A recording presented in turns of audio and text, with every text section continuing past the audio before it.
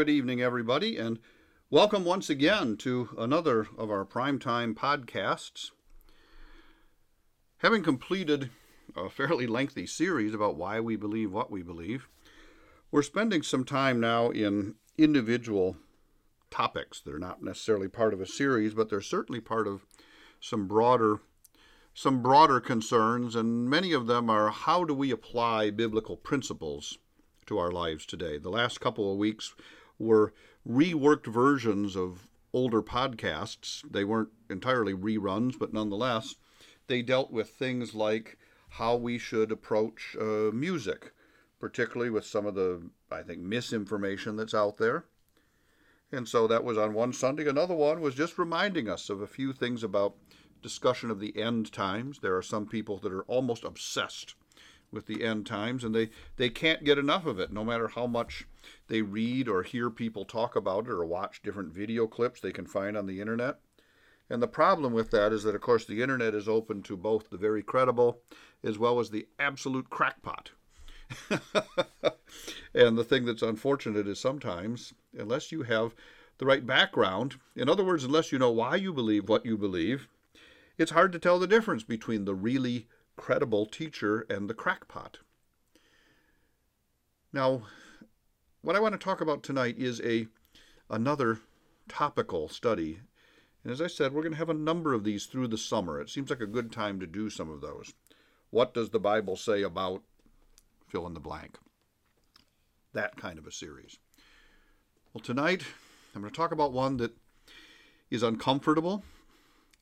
It's uncomfortable for me to talk about. It's something that we need to at least have a kind of an overview on, because we see it a lot in the news today. For a long time, there has been the issue of attraction between two people of the same gender, different aspects of homosexuality, and I'm not specifically speaking to that tonight. I may do that in another podcast. A related issue, but not completely a separate issue, is now the much broader spectrum of what is called LGBTQ. The whole matter of transgenderism, or sometimes called gender identity dysphoria. It is a very sensitive topic, and something that we have to go into it with the right attitude. If we go into it automatically with an attitude that is one of anger, spite, disdain, Satan already has us right where he wants us. You say, Jim, are you saying that people who are embracing transgendered lifestyles or same-sex relationships or anything, are you saying they're not sinning? Don't go putting words in my mouth. Of course they are sinning. The Bible says so. And so do you and I sin when we have inappropriate thoughts. And you say, well, isn't their sin worse than ours? Well, it's another topic for another day. But the point is that we have to approach this whole discussion, first of all, with the idea that these are people who are hurting. They don't realize that they're hurting. They've been misled at some point, perhaps by other people. And perhaps they've ended up here because of damage that they've lived with for a long time. Emotional and perhaps psychological, spiritual damage. I don't know. I can't answer that, but what I'm saying is, first of all, approach this with the idea of you love the sinner and you hate the sin, because that is how God approaches us. So this is a very important first step. Now, let's talk about the subject itself. The thing that we have to understand is that we don't totally understand it. It is very possible that individuals who are listening to my voice, people who have grown up in very conservative traditional churches, for example, have wrestled with this issue. Not how they should respond to it. They've wrestled with it within themselves, but they won't admit it. And I understand that they wouldn't admit that, because they're ashamed. Here's the thing, is that, remember, the sin is not first having the thought. The sin is following it, is giving into it. That's one that I think we all know, and yet at the same time, we all have to remind each other of that. when it comes to attraction of someone of the same gender, homosexuality is something that there are many people have admitted at some point they've struggled with it. My understanding of it is that it is far more common for women to struggle with it because the men who they've been in relationships with in their life treated them so poorly, that the men were such jerks. And it really didn't start out as something that was physical. It was just more of an emotional connection with another woman.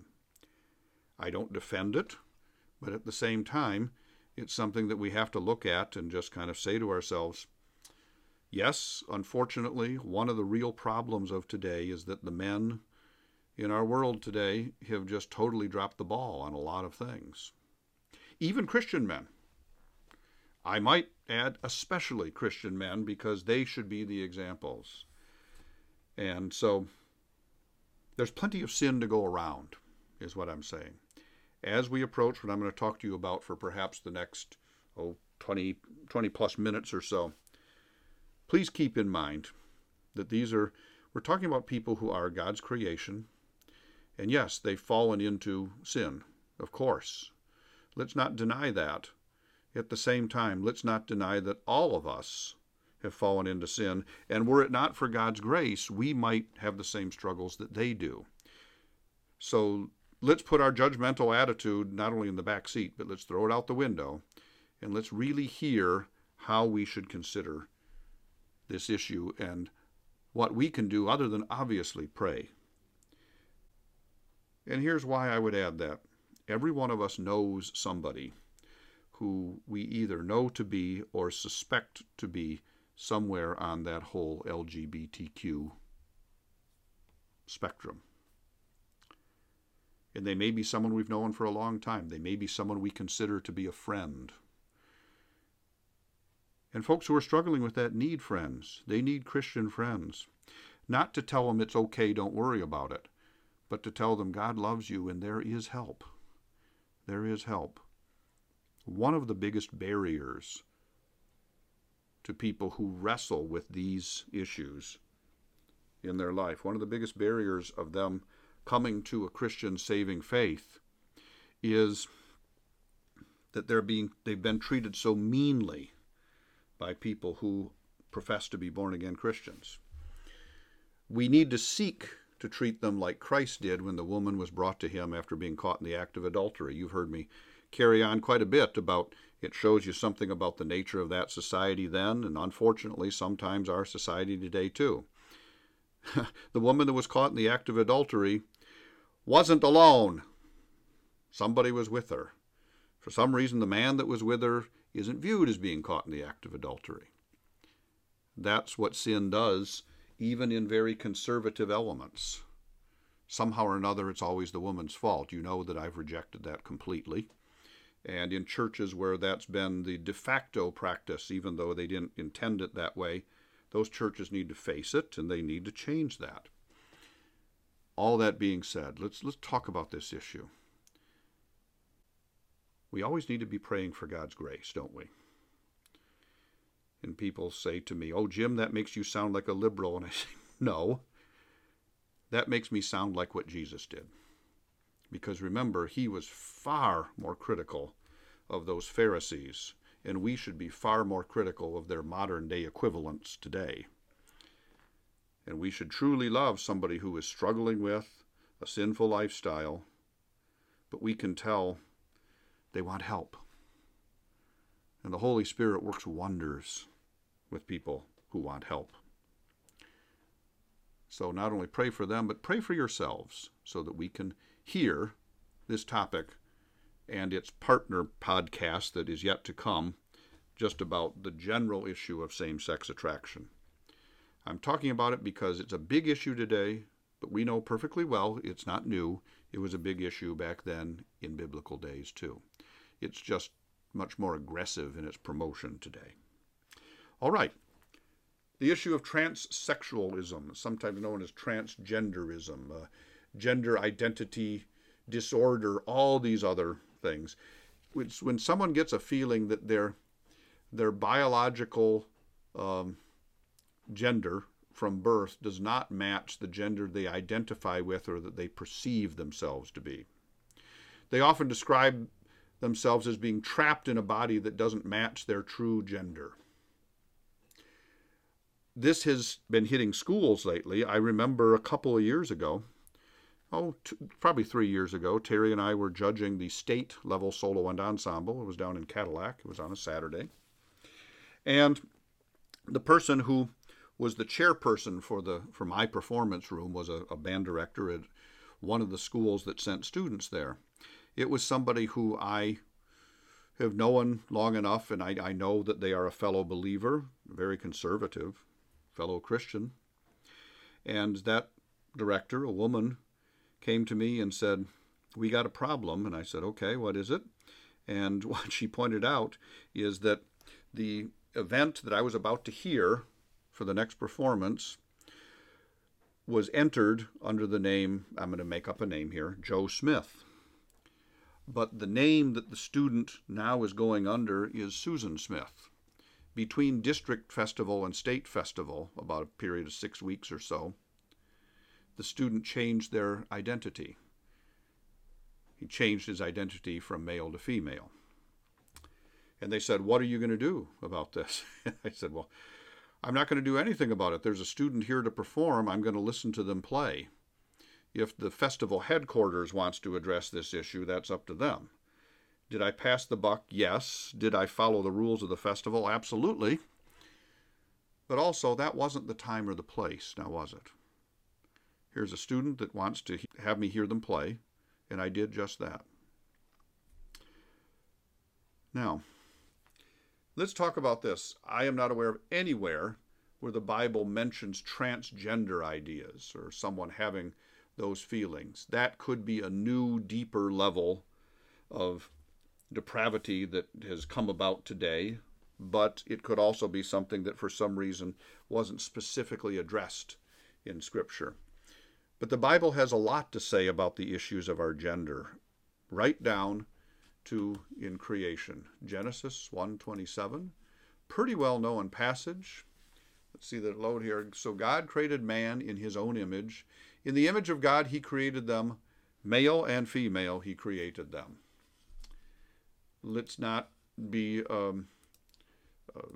inappropriate about this, but there are two genders. And the reason why there are two genders is not only was it God's design, but it was not just for procreation of the race, although it certainly was that, but he designed it in a way for those two genders to enjoy that, but he also put a limit on it. It's within a specific relationship, a marital committed relationship of one man and one woman. We have to have our correct understanding of this first before we start even attempting to address this outside of that.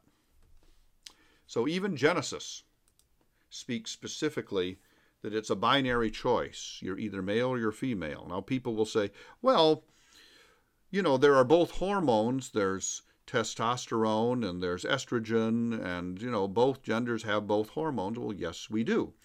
And as time has passed, and over the several thousand years since the fall into sin, more and more imperfections are in our genetic codes and all of those things, and that's why sometimes people are born with a little more of one hormone than they should have.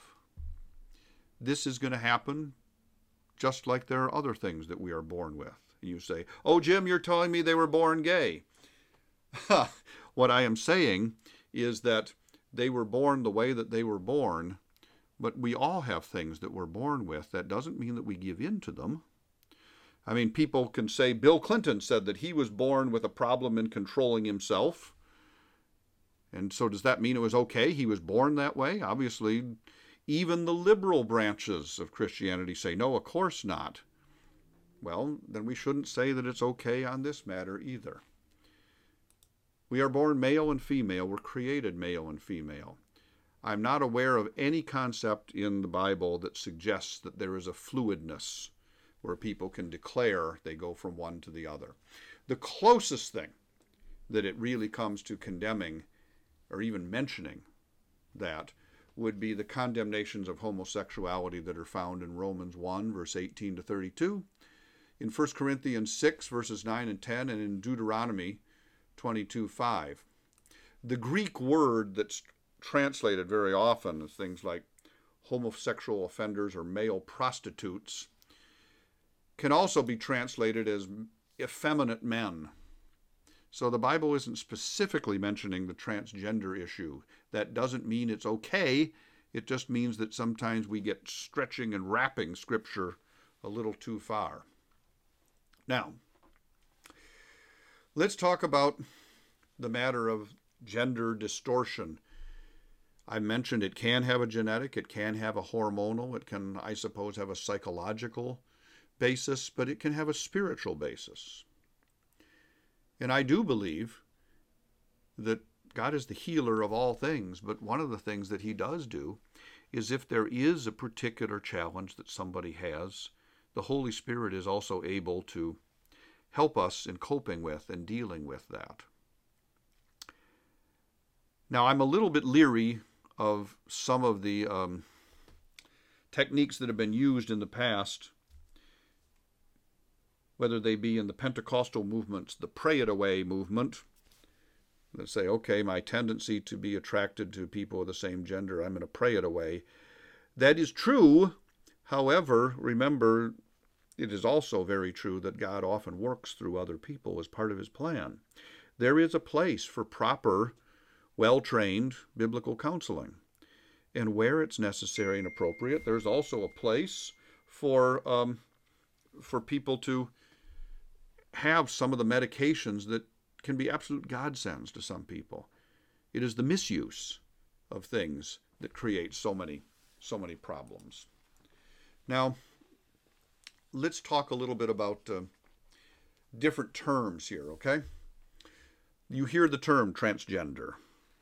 It means a person who feels that their biological gender doesn't match their identity. They say, okay, I was born male, but for some reason, I just feel so much more like the feelings and the emotions that a woman would have. Or vice versa, the other way around. Another is gender fluid, a person who feels that their identity changes over time. At some points, they feel more like a woman, and at some points, they feel more like a man. Here's another one called non-binary, gender queer. This is their term, not ours. I'm actually very surprised they've ever agreed to the use of the Q, the word queer, because their effort is to normalize what they feel. That's a person who feels that his or her gender identity doesn't even align with any level of male or female. And then there's called gender dysphoria. That's a state of anxiety and often depression caused by feeling that one's gender identity doesn't match one's birth gender. Very sensitive subject. Of course, there are surgeries that people have done to try to change their gender, and then with medications and hormones that they have to take the rest of their life. Some adaptations can be made to some of their features, including issues like a man's facial hair can be made to be far less, just any number of different things. It is possible through surgery to make many of those changes, but the problem is that you're still trying to correct something that is not totally correctable. It is the result of our fallen world. And it is the result of sin, not specifically that person's sin, because if they discovered this as they were growing up, there's something else that has happened along the way, and there could be other factors. What I'm saying is that, well, what they want to do is sin. Many of them did not ask for this problem. And so how do we respond to that? Well, I'm reading from a commentary here, and they have the same habit that I have, the use of always saying 3 lenses. So here we go. 3 lenses through which the culture views the condition of transgenderism. One would be a view that is trying to be consistent with what the Bible says. This is the view that says God created them male and female, somebody who represents something other than that is sin. That is deliberate sin. Now we say that as an identity, and we should say it in love. We should not say it in a matter of spite. Because remember, one of the problems that we have as people is we're great at pointing out everyone else's sin while ignoring our own.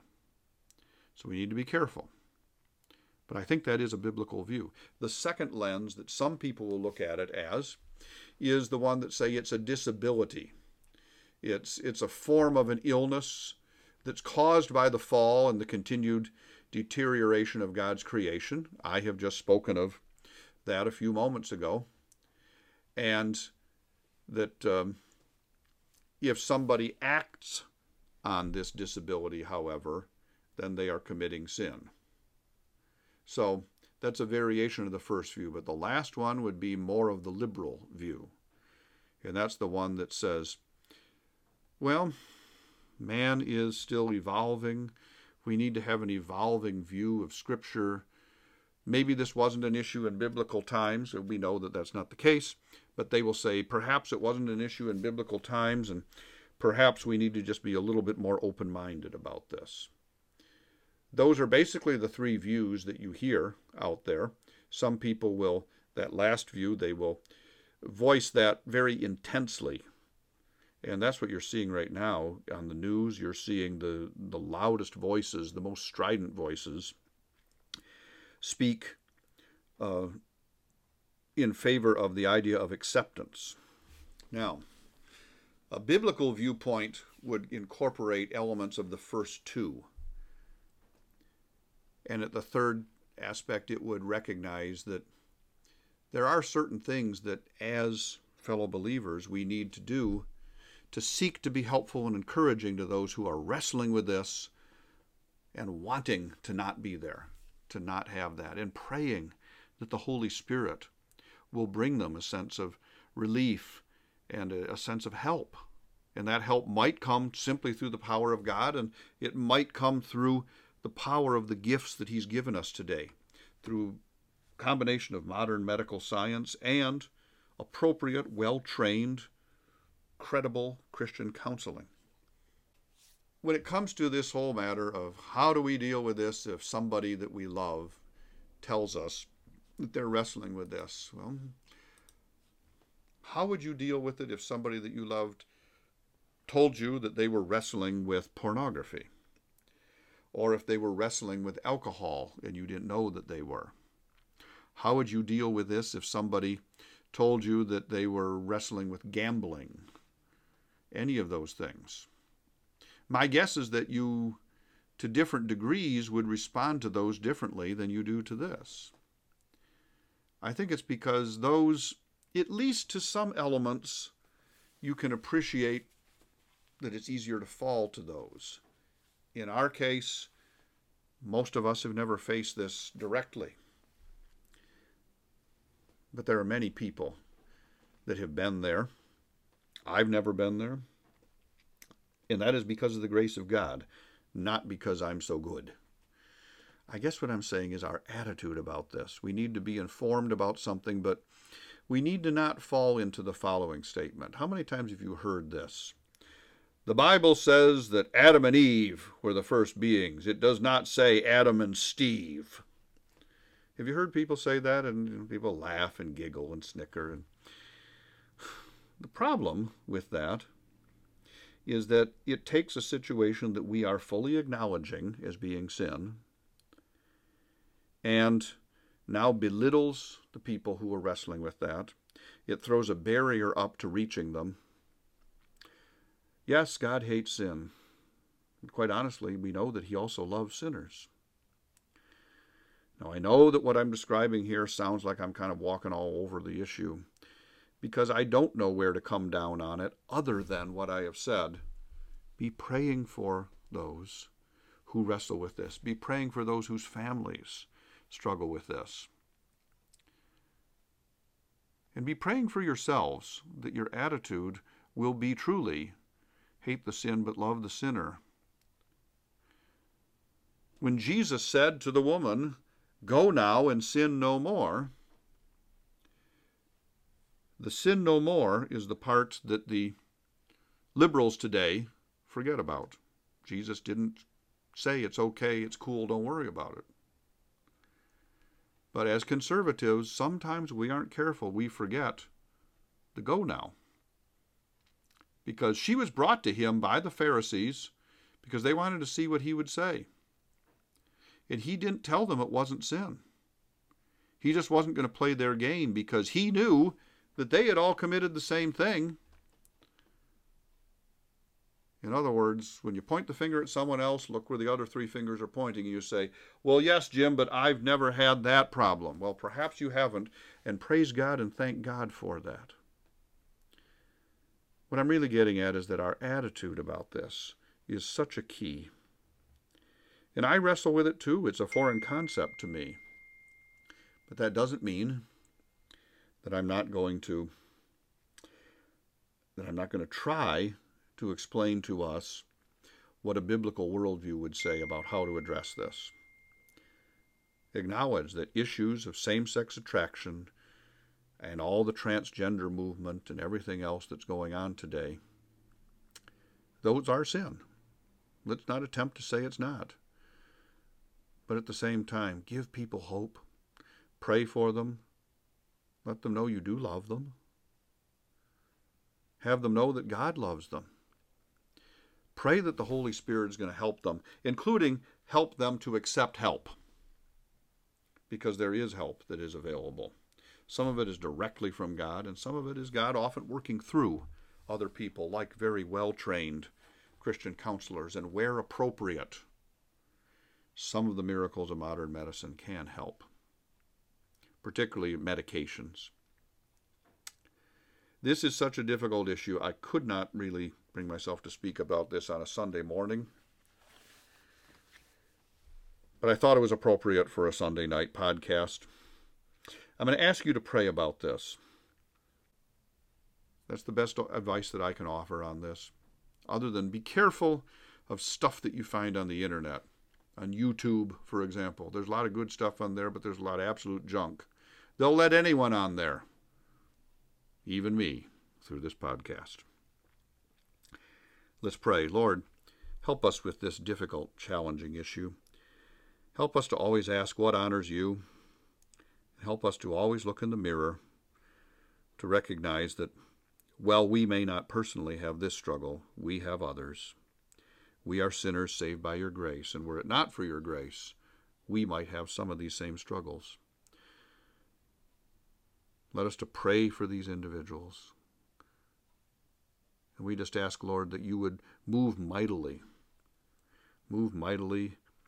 in our nation and throughout the world, that there would be a great revival, and that people would come to realize the wrongness of their ways, and that you would give them the strength and the desire to find the way back, and you would bring the right people alongside them, along that walk back, and that it would all be to your glory and to your glory alone. We ask this in your holy name, Lord. Amen. Thank you for listening. Very sensitive topic. I hope that I've at least helped to give us a few lenses to look at it through. Have a great week, folks. God bless you.